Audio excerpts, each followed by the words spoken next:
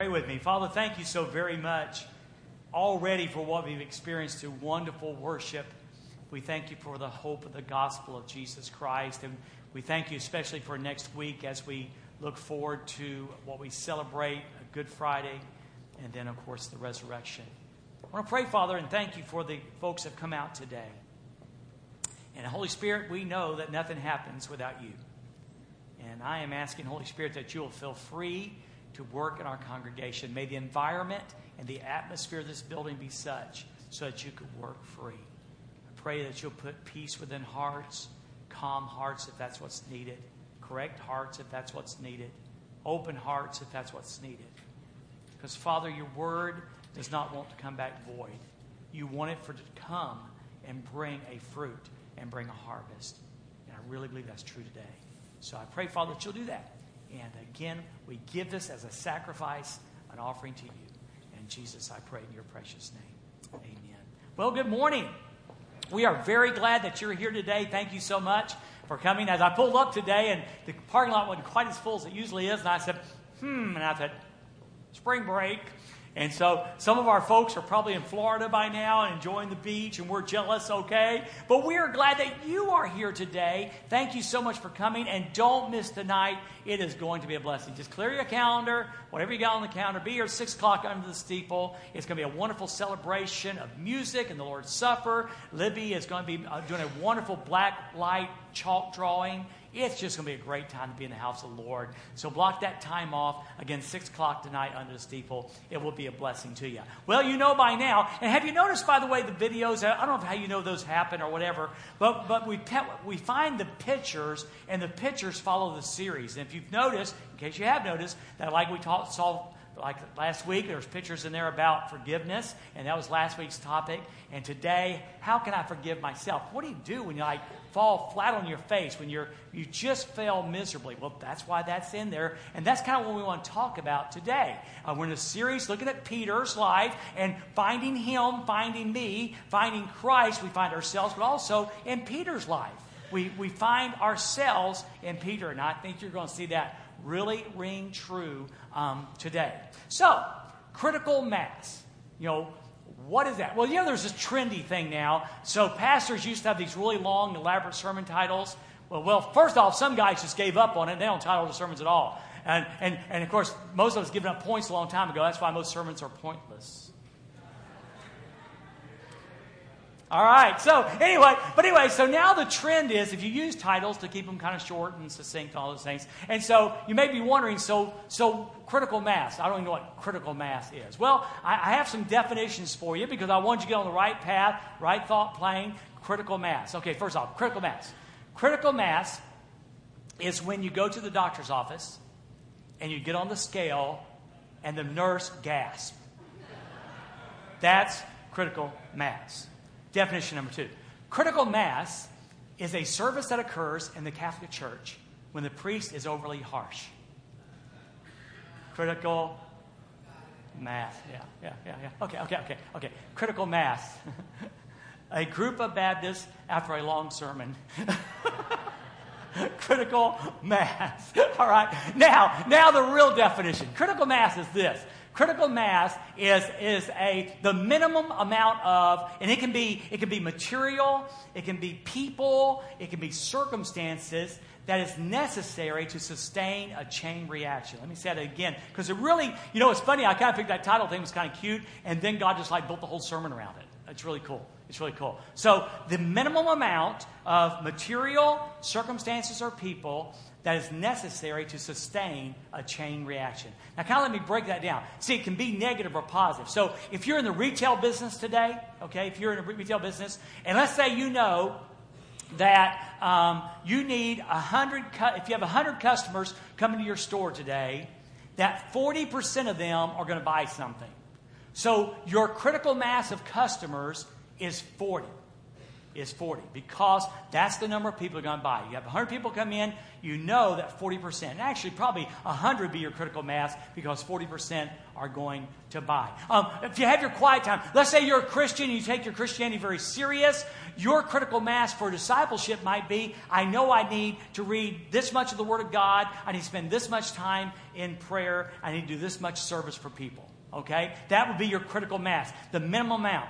If you're married, maybe you and your wife have had a discussion and you're one of those busy guys or busy girls, and you're trying to decide, we need more time. And so you sit down and have this heart-to-heart, knee-to-knee discussion, and you kind of go like this, okay, honey, in order for our marriage to be better and richer, we need, and you pick a number, let's say an hour, we need an hour a week, and that is our time.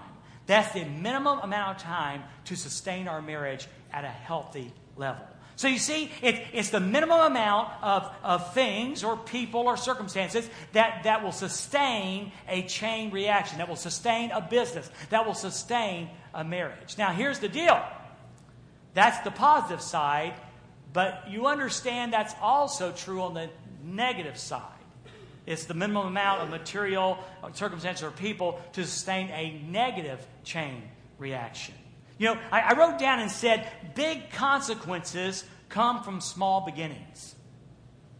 We have a critical mass situation where something occurs that sets off a chain reaction, and with that little bit of stuff, that negative stuff, it sustains a negative chain reaction in our lives.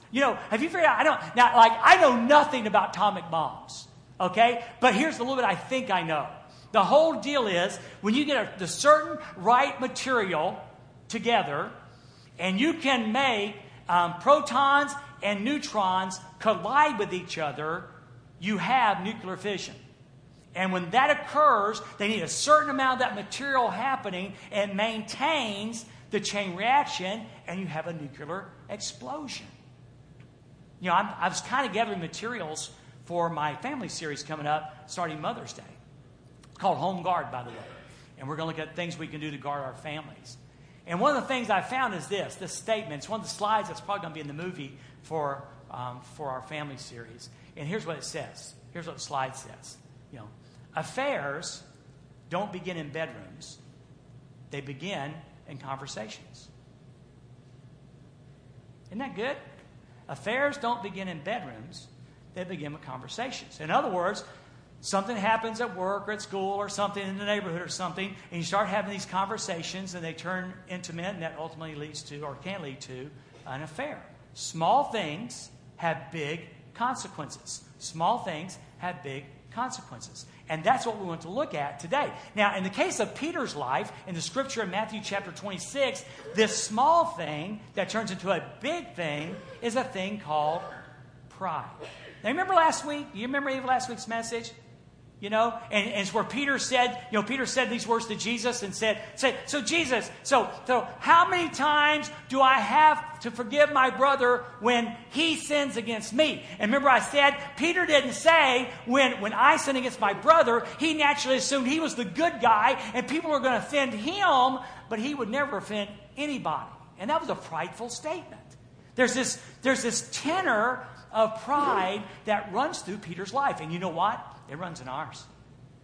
It runs in ours. You got to remember, you go all the way back to the beginning. The first big deal, in the created universe was when Satan said, I will be like the Most High. He had pride. I will. So pride goes way back. And it's really something we have to constantly fight in our lives. And it can start out really, really small. There's a scripture in the Song of Solomon 2:15 that says this. Catch us the foxes, the little foxes that spoil the vines, for our vines have tender grapes. I kind of chuckle whenever I quote the Song of Solomon, because I know if you're real deep and you're real theological and you can preach that book, that's great, go ahead. But it's a real racy book in the Bible. That's why you don't hear many sermons from the Song of Solomon. This is the only verse that I'll use. And it talks about the little foxes. Y'all haven't read the Song of Solomon, have you? Look it up in the Old Testament and read it, and you'll see what I'm talking about. It's a beautiful analogy of God's love for the church, but wow. But anyway, so these little foxes would come and get these grapes. Now, Morgan, if you'll throw that picture up, I want to give you a picture of little foxes. Aren't they cute? Oh, yeah, I know. They're so cute, you know. And they're like, I typed in on my little computer pictures of little foxes, and all these adorable, cute pictures showed up. And I didn't do it because I wanted to keep this rated PG this morning. But what if I'd have found a picture and typed in, instead of typing little pictures of little foxes, I typed in pictures of foxes eating prey. And then you saw them eating a chicken or your dog or your cat, something like that. That would have been so cute, would have. See, the deal is, pride, like so many sins, may look harmless and cute when it's little. But by the time it gets done, it's not so pretty. That's what I want us to see. Over in Proverbs chapter 16, 18, I don't have too many extra scriptures today, but this is one of them. It says this: pride goes before destruction, and a haughty spirit before a fall. Pride is just one of those little foxes that seems to, Dwayne, there's so much more bigger sins in the world. There's lots of big sins. Let's talk about them. The little ones don't matter, and what we don't understand, pride does. Just like the wisest man in the world writes and says, pride goes before destruction. Pride unchecked leads to destruction. A haughty spirit, a prideful spirit leads to a fall. How many marriages have been destroyed? How many homes have been destroyed? How many careers have been ruined? How many relations have been broken because of pride? So it's a big deal. So in Matthew chapter 26, we have this incredible story about our friend Peter. And I promise you, we're going to be able to see from God's Word and apply this to our lives. The biggest mistake you can make today would be, one of the critical masses, is that I don't need this sermon.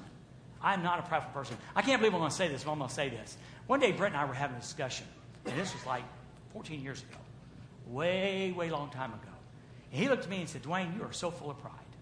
Remember that? I do. And I heard, actually, that day I disagreed with you. I think I said, me full of pride? That's probably very prideful right then. He was right. I found out in my own life, there's this thing in me, and by the way, just so I'll feel better, in you that wants us to be prideful. So it's a really, really big deal.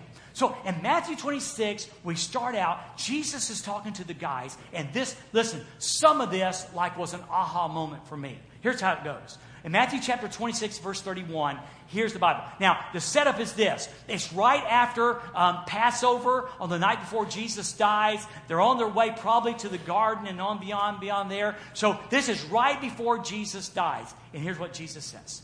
Then Jesus said to them, tonight, Thursday night, all of you will run away because of me.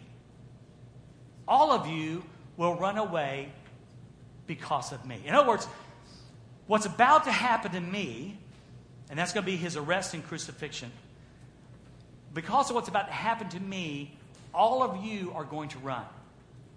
All my life. All my life. I want to say, you bunch of cowards. Oh, yeah, you walk with him 3 years. You walk with him 3 years, you see him grow legs back and open blind eyes and deaf ears are open. And, man, the first sign of trouble, all you guys run away. And I never saw something until studying for this message. Here's what he says. Tonight, all of you will run away because of me, for it is written, I will strike the shepherd, and the sheep of the flock will be scattered. I will strike the shepherd, and the sheep of the flock will be scattered. There are two things here that really are just hugely important. Now first off, let me explain one thing. If you have a chain reaction going, if you've reached critical mass and you've got that minimum material to sustain a chain reaction, a negative in this case, a negative chain reaction, the only way to break the chain reaction is to pull something out. To pull it out, and that breaks the chain reaction. Well, Jesus gives, y'all write this down, Jesus gives 3 disruptors throughout this story. I'm going to point them out to you. He gives 3 disruptors to try to interrupt the chain reaction. And this is the first one. I bet you've never seen it either. Let me read it again. Tonight, all of you will run away because of me. Cowards. For it is written, I will strike the shepherd, and the sheep of the flock will be scattered. Notice it doesn't say they will strike the shepherd, and the sheep will be scattered. It doesn't even say the enemy will strike the shepherd, and the sheep will run away. What does it say? I will. Who's the I? Yeah, it's God. It's God. This was a disruptor. Not that he's disrupting the process, but he's trying to keep them from being brokenhearted and discouraged. And he's sitting there saying, you need to understand something. What's about to happen is God's plan. And God himself is about to strike the shepherd. It's not the Roman government. It's not the Roman officials. It's not the church officials. It's not the priest. It's not the high priest. God himself has set in motion a process that will lead to your redemption. I will strike the shepherd. And connected, the sheep will be scattered. It was part of God's plan that the sheep were scattered. They weren't cowards.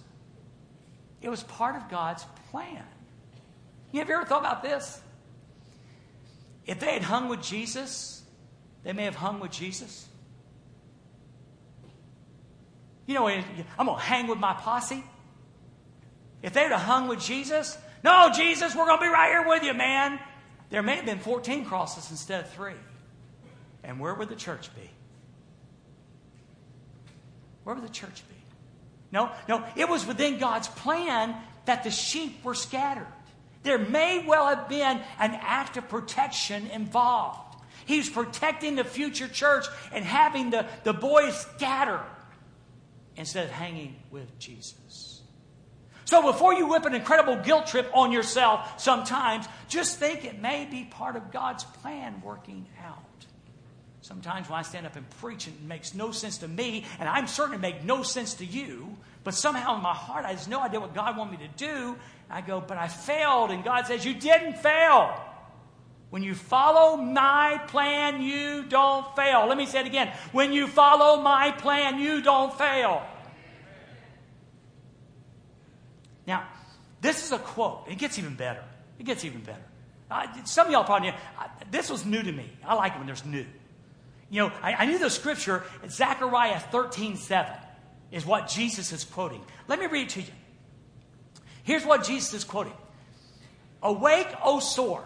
Now, it's really cool. There's a couple of things going on here. First off, God is speaking to an inanimate object as if it's real. It's a literature tool.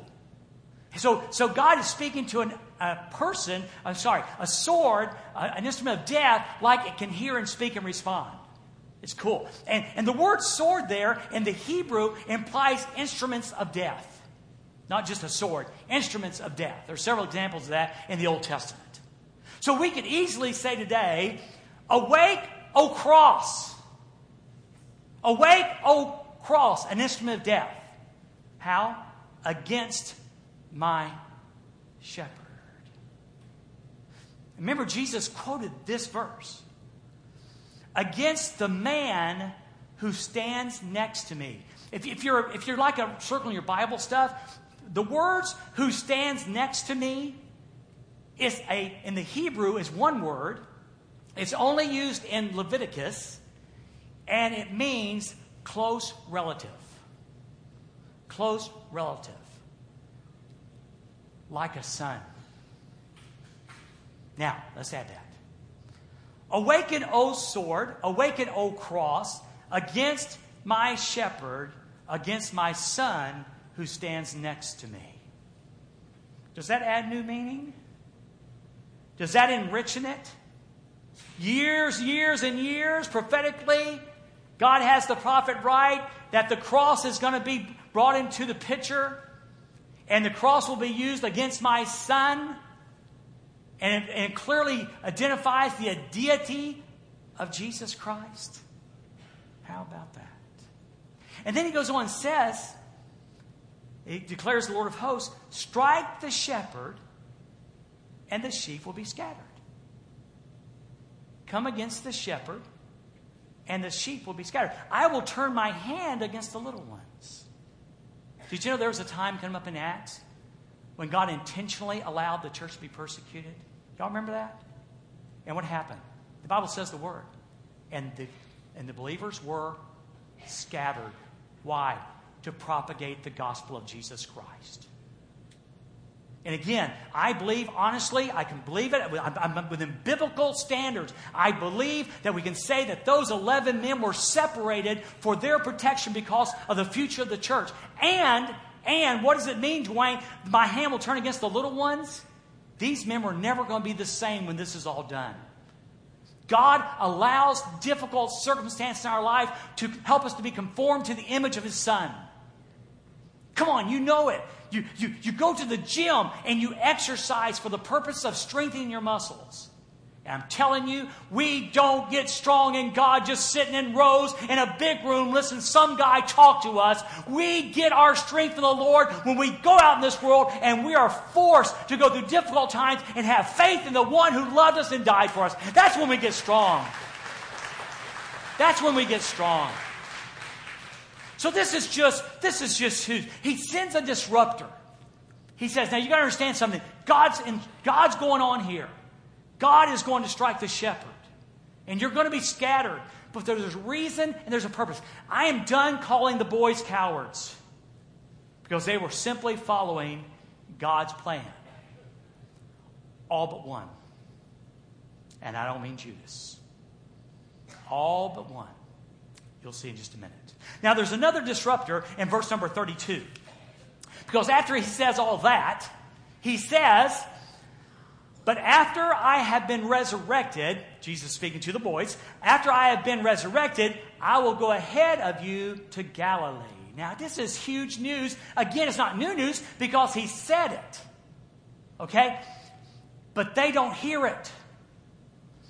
For some reason, whenever Jesus talked about this death and resurrection thing, all they could hear was death. In fact, I'm going to go and tell you right now, just in case I forget to tell you later. You know what Peter's problem was going to be? When Jesus was talking, he wasn't listening. Would you like to know what Peter was talking about and thinking about in his head? I'm not going to be scattered. I'm not going to leave. I won't deny you. The rest of these yahoos, they will, but not me. I'm not going to. What do you mean scattered? I won't be scattered. How do you know that, Dwayne? Look at his history. Look at his history. That's how Peter worked. He was a rock, but he had this fallacy of, not me, not me, not me, not me. And that's called pride. Pride. So he gives us this disruptor, and the disruptor is, don't be discouraged. I'm going to rise again. It's going to look like the end, but it's not the end. In fact, it's just the beginning. And for goodness sake, church, we got to learn to listen when God's talking. Come on. Guys, you get this. Your wives go, what? Are you listening to me? Kids, students, you know, I looked at my kids when they were growing up. Are you listening? My daddy'd say, Dwayne, come here. And I wouldn't come right away. And he would go, he'd go, are you coming? I'm coming. He goes, well, make me know it. Make me know it. So God sends another disruptor, the hope of the resurrection. But they were too busy and they're not hearing it. Especially a guy named Peter. So it goes on. Verse 33. Peter told him, pause. Peter told him, how often do we tell God? Yeah. That's how a lot of our prayer lives are. You see, we don't think God's smart. We don't think God's got it together, and so we're going to tell him because he don't know. God, you don't know what you're doing, so I'm going to tell you what you need to do. Does this sound familiar? I mean, you understand, Peter is talking to the Word made flesh, God in the flesh, and Peter says to him, you remember the guy who a couple of weeks ago said, no, Lord, you should not die on the cross. This shall never happen to you. And Jesus said, get thee behind me, Satan, because you have in mind the things of men and not the things of God. Same guy. So here goes Peter. We're going to see that characteristic that so much is ours. Peter told him, even if everyone runs away because of you. Now, these yahoos that are standing next to me, okay, they'll run. I know them. They'll run. But you know, you've already called me the rock. You've already said that I'm the rock, Jesus, so you know I'm not going to run. In fact, then he says, here's a critical mass statement. Even if everyone runs away because of you, here they are, 3 words, I will never. That's a critical mass statement. That's the minimum amount of material necessary for you to start a chain reaction in your life that's going to lead to your failure. Because as soon as you think it won't happen to you, you are in deep weeds. I will never. I wrote some down. I'm the exception. I know most men can't handle it, but I can. I know most women can't handle it, but I can. I definitely can handle it. I've got this. I've got it under control. God, you don't need to worry about me. I've got it under control. I've got rights, you know, God. You know, as a person, I've got rights. I don't need to forgive. I've got this. Those are all critical mass statements. And look at me now, church. When we find ourselves saying things like that, we have the minimum amount of material necessary to start a chain reaction that will bring us down. In a pastor's life, when they say, those deacons can't tell me what to do, the church can't tell me what to do, I'm the pastor here, critical mass statements. When you, a student, when you start saying about your parents, my parents are stupid, they don't know, I'm smarter than they are, critical mass statements. When you're saying, I won't get caught, critical mass statements. So here we are. Here we are. Peter now is going down this road, and he's made this critical mass statement, I will never run away.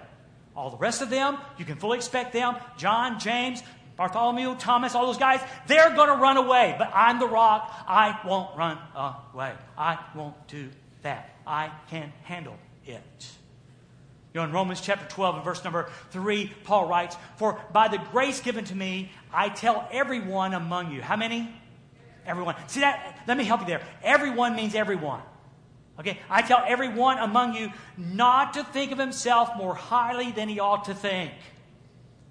Don't think more highly of yourself than you ought to think. I've got to read this because it's a little confusing, but I hope you get it. Here you go. Humility. Not thinking less of yourself, but thinking of yourself less. It's not thinking less of yourself, but thinking of yourself less. Less. Less.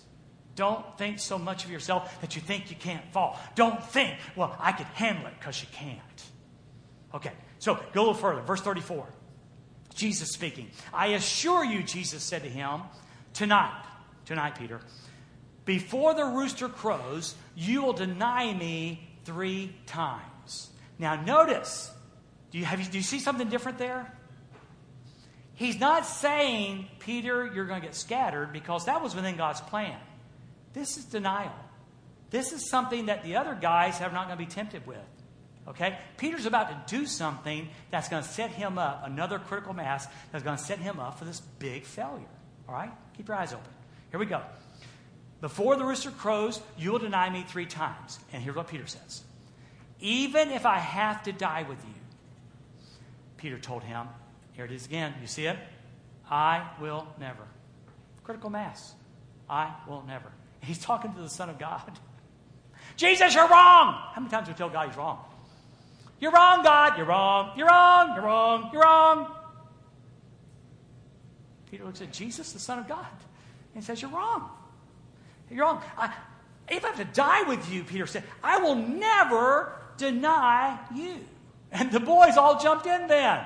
Well, he's going to say it, I'm going to say it. I mean, I love Jesus. And one hand goes up, and everybody goes, well, if you're going to raise it, then I got to raise my hand. And all the hands go up. So all the other guys agree. So there's this huge setup. Now, there's 2 things I want you to write down this morning that you need to remember. Because again, we're talking about critical mass, and we're talking about in a negative way. We're talking about how a small amount of circumstances, people needs to be in place that sets a negative reaction in our lives. There's two things you know about this. First off, left to itself, sin rarely gets smaller, but gets bigger. Left to itself, sin rarely gets smaller, it gets bigger. Big consequences come from small things. So left to itself, without confession, without repentance, sin doesn't just get smaller and dwindle away. It usually gets bigger. Secondly, this. Sin is usually more than an act. It is a process. It is a process. And that's that chain reaction. When we start having this mental material of pride or arrogance or lust, whatever it is, it gets bigger and bigger and bigger. It's a process. And James says when that process starts, things die. Things die. So are you ready? Are you ready to see what happens? All right, here we go. We're going to jump forward a little bit on your sermon sheet to Matthew 26:69. The garden is over, and now Jesus has been arrested, and Peter does something. Peter follows Jesus. Now, Wiersbe pointed this out. Warren Wiersbe, a great old-time Bible teacher, he points this out. Peter shouldn't have been there. Because what was the plan of God? The sheep will be scattered. And Peter didn't scatter. Peter went to the courtyard to see what was going to happen. Now, I know. Someone's out there going, yeah, but he loved Jesus so much. No, yeah, he did. Okay, I'm going to give that. Okay, but I'm not sure that's why he's there. He just might be there because I'm going to prove Jesus. I ain't going to leave. I'm going to prove Jesus. I'm not going anywhere. And in so doing, he sets himself up for a bigger consequence than the other men endured. The other men may have dealt with the guilt, even though it was in God's plan, the guilt of scattering. Peter's got the scattering and the denial. And it's there because he shouldn't even have been there. I really believe Peter's going, I'll show Jesus. I will be faithful. Think about that. Chew on that over lunch today and see what you think. And how often does it occur in our lives? How often, because something seems right, we do it and it leads to bigger consequences, not less consequences. Well, the Bible says, now Peter was sitting outside in the courtyard. A servant girl, now keep in mind, I love this when preachers do this. A servant girl, 12, 15, 16 years old. This is not some burly Roman soldier who walks up and goes, I know you know Jesus. It's a little girl. A little girl.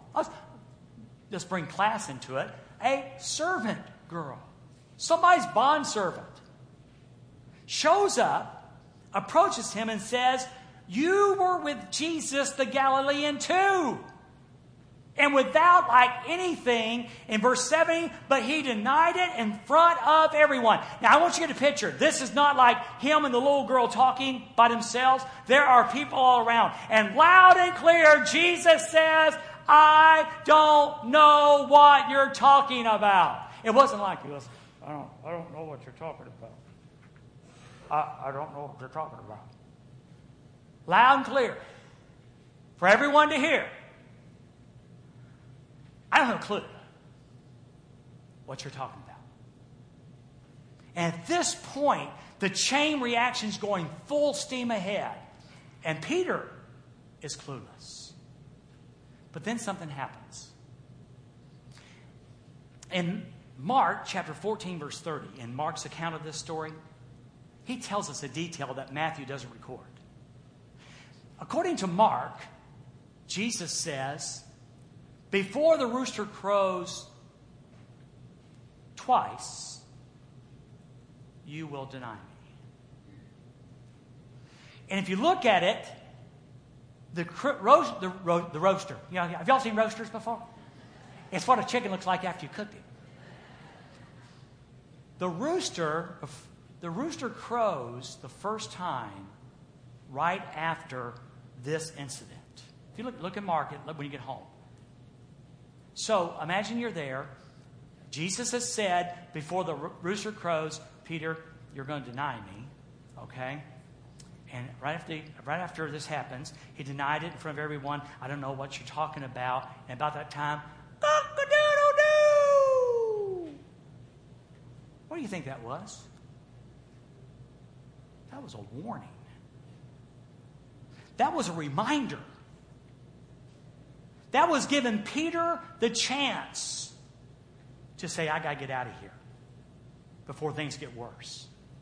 This is God's second disruptor in this story.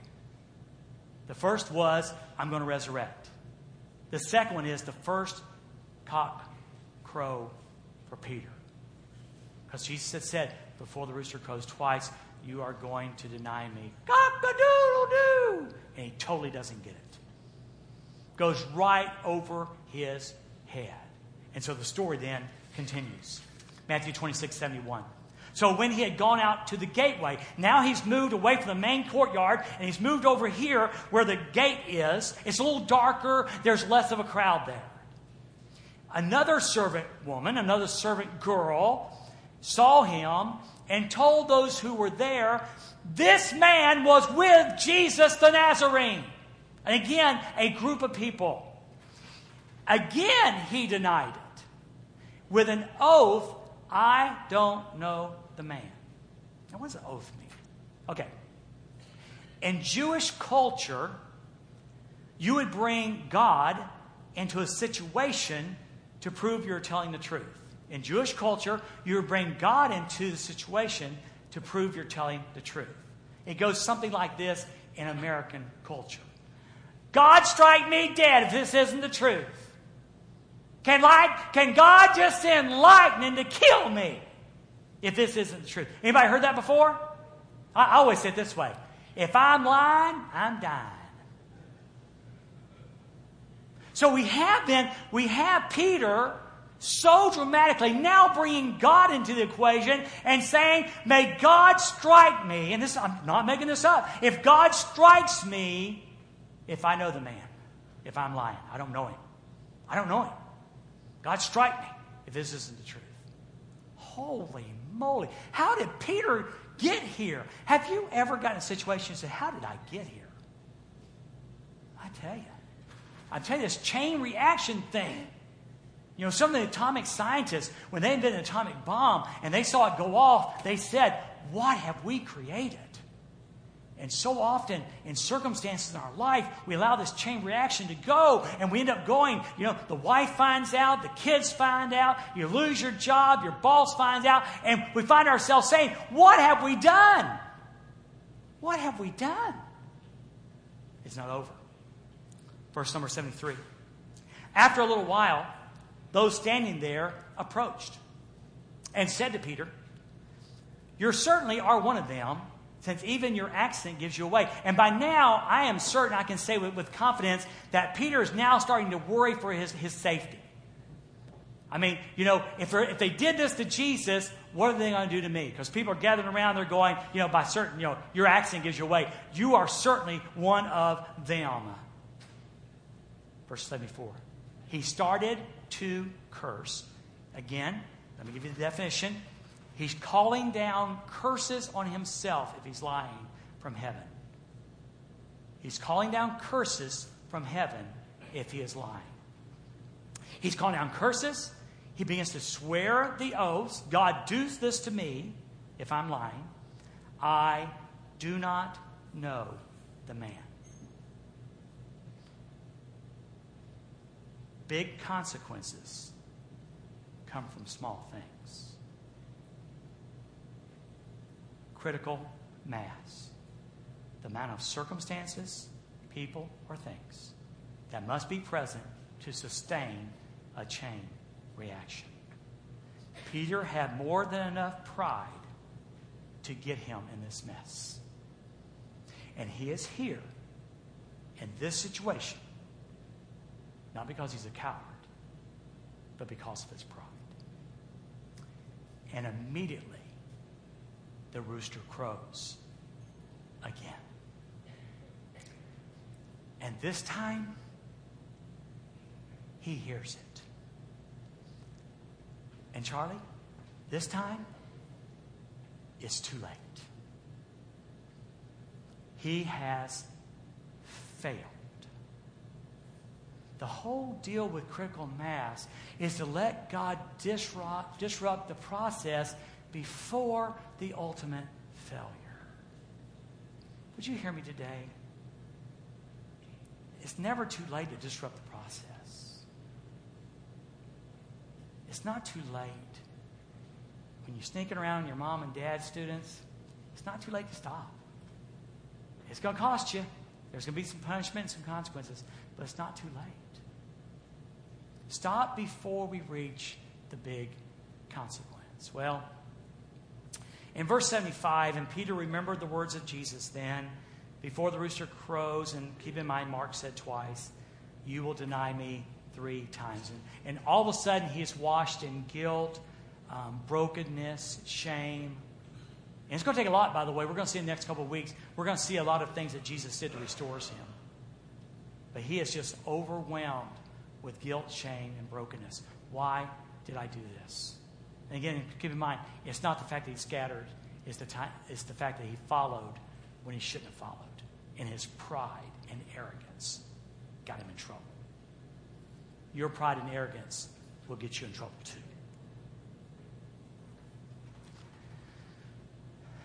The Bible says that he went outside and wept bitterly.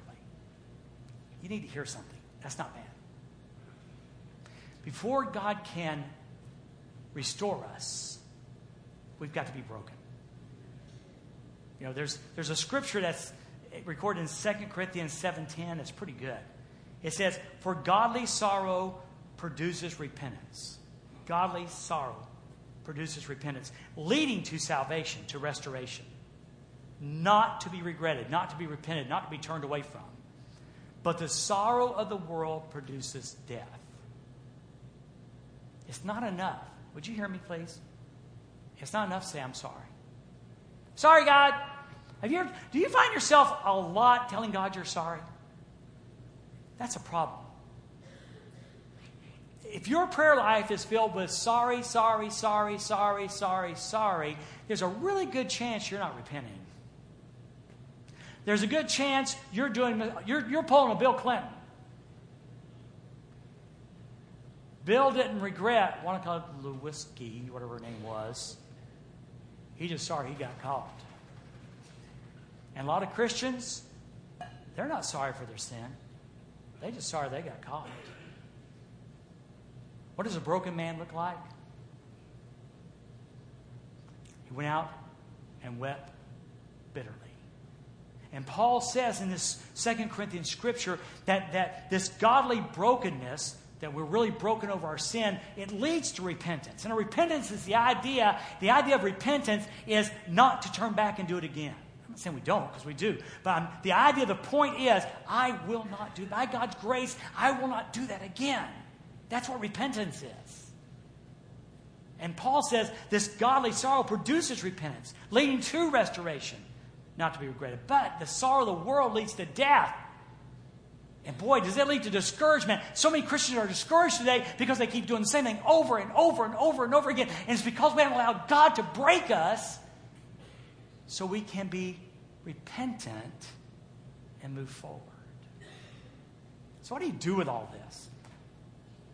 What do you do with this pride? What do you do with this critical mass? What do you do when you've got the right number of people, circumstances, or things in place, and a chain reaction is starting? How do you either prevent that or stop that? Well, let me give you real quick, about 1 minute and 7 seconds worth. James chapter 4, verse 6 and 7. Here's what James is the half-brother of Jesus. Up until Jesus' resurrection, he thought his brother was crazy. Let me say that again. James is the half-brother of Jesus, and up until the resurrection, he thought Jesus was crazy. After the resurrection, he got changed. Amen? The resurrection does that to you. You kind of have to believe your brother's the Son of God when you watch him die and he gets up the third day. You just kind of have to believe he's God. Here's the good news. James says, but he gives greater grace. I got good news for you today. God gives grace. When you have the critical mass meltdown, you're not done. God gives you grace. Can I give you my verse again? 37, 23, 24, Psalms. The steps of a good man are ordered by the Lord, and he delights in his path. And even if he fall, he will not be utterly cast down, because God picks him up with his hand. With his hand. He gives more grace. Therefore, he says, God resists the proud. When we think we're smarter than God, when we think we're bigger than God, when we think we don't need God, God opposes that. But he gives grace to the humble. When we're willing to come to the Father and say, God, I need you. Can't do this. I need you. When we're willing to be humble, he gives grace. So therefore, in James, verse 7, submit to God, yield yourself, submit to God, but resist the devil, and he will flee from you. So, here you go, real quick. Watch for warning signs. How do you resist the devil? Watch for warning signs. When God is saying, watch out, watch out. Clear your head enough so you can hear God. Quit listening to Satan himself and clear your head and listen to God. God will give you warning signs to prevent the meltdown, disruptors that will break the chain reaction. Listen to the warning signs. Secondly, set barriers and boundaries. Set barriers and boundaries. If there's a certain sin in your life, you know that's what sets you off, that's what ticks you off, that's what causes you. Set barriers to avoid those circumstances. And the last one is really easy. Learn to run. Learn to run. The best thing Peter could have done after the first denial, and he would have regretted the first denial. If Peter would have run at that point, this story would have been written differently. If he led after the second one, it would have been differently. But he didn't learn to run. We've got to learn to run. You know, in a verse in 1 Corinthians chapter 10, verse 13, verse number 14, it says, therefore flee from sin. Flee. Learn to run. Learn to run. And not embrace. And not embrace. So some of you here today are in critical mass. Some of you here today have a situation going in your life where there are circumstances, people, and things in place, and they are sustaining a negative chain reaction in your life. It may be pride. It may be lust. It may be arrogance. It may be dishonesty. It may be unforgiveness. You name it. But it sets in the process a chain event of negative results. I'm here to tell you today as your pastor. He wants me, he wants you. He wants to give us a disruptor. Because I promise you this. God called us to something much higher than guilt, shame, and brokenness. He called us to victory.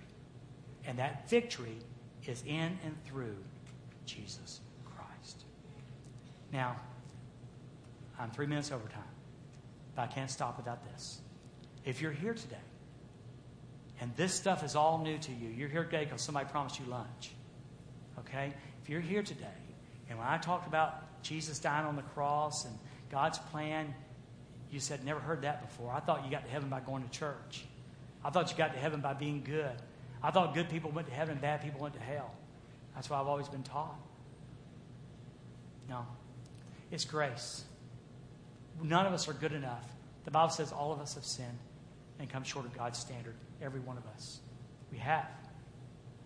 We get to heaven by believing in what Jesus Christ did, turning from our sin and following him by faith and by grace. And my friend Brent's going to be standing down front, and there's nothing more we'd like to do today than share that truth with you. It is so liberating to come and know Jesus Christ. So this is our decision time. You may want to, how do I join this place? You know, how do I become a member of the fellowship? Can I be baptized? What do I need to do to be baptized? We'll talk about that. I need somebody to pray with me. That's what this altar's for. So this is our decision time.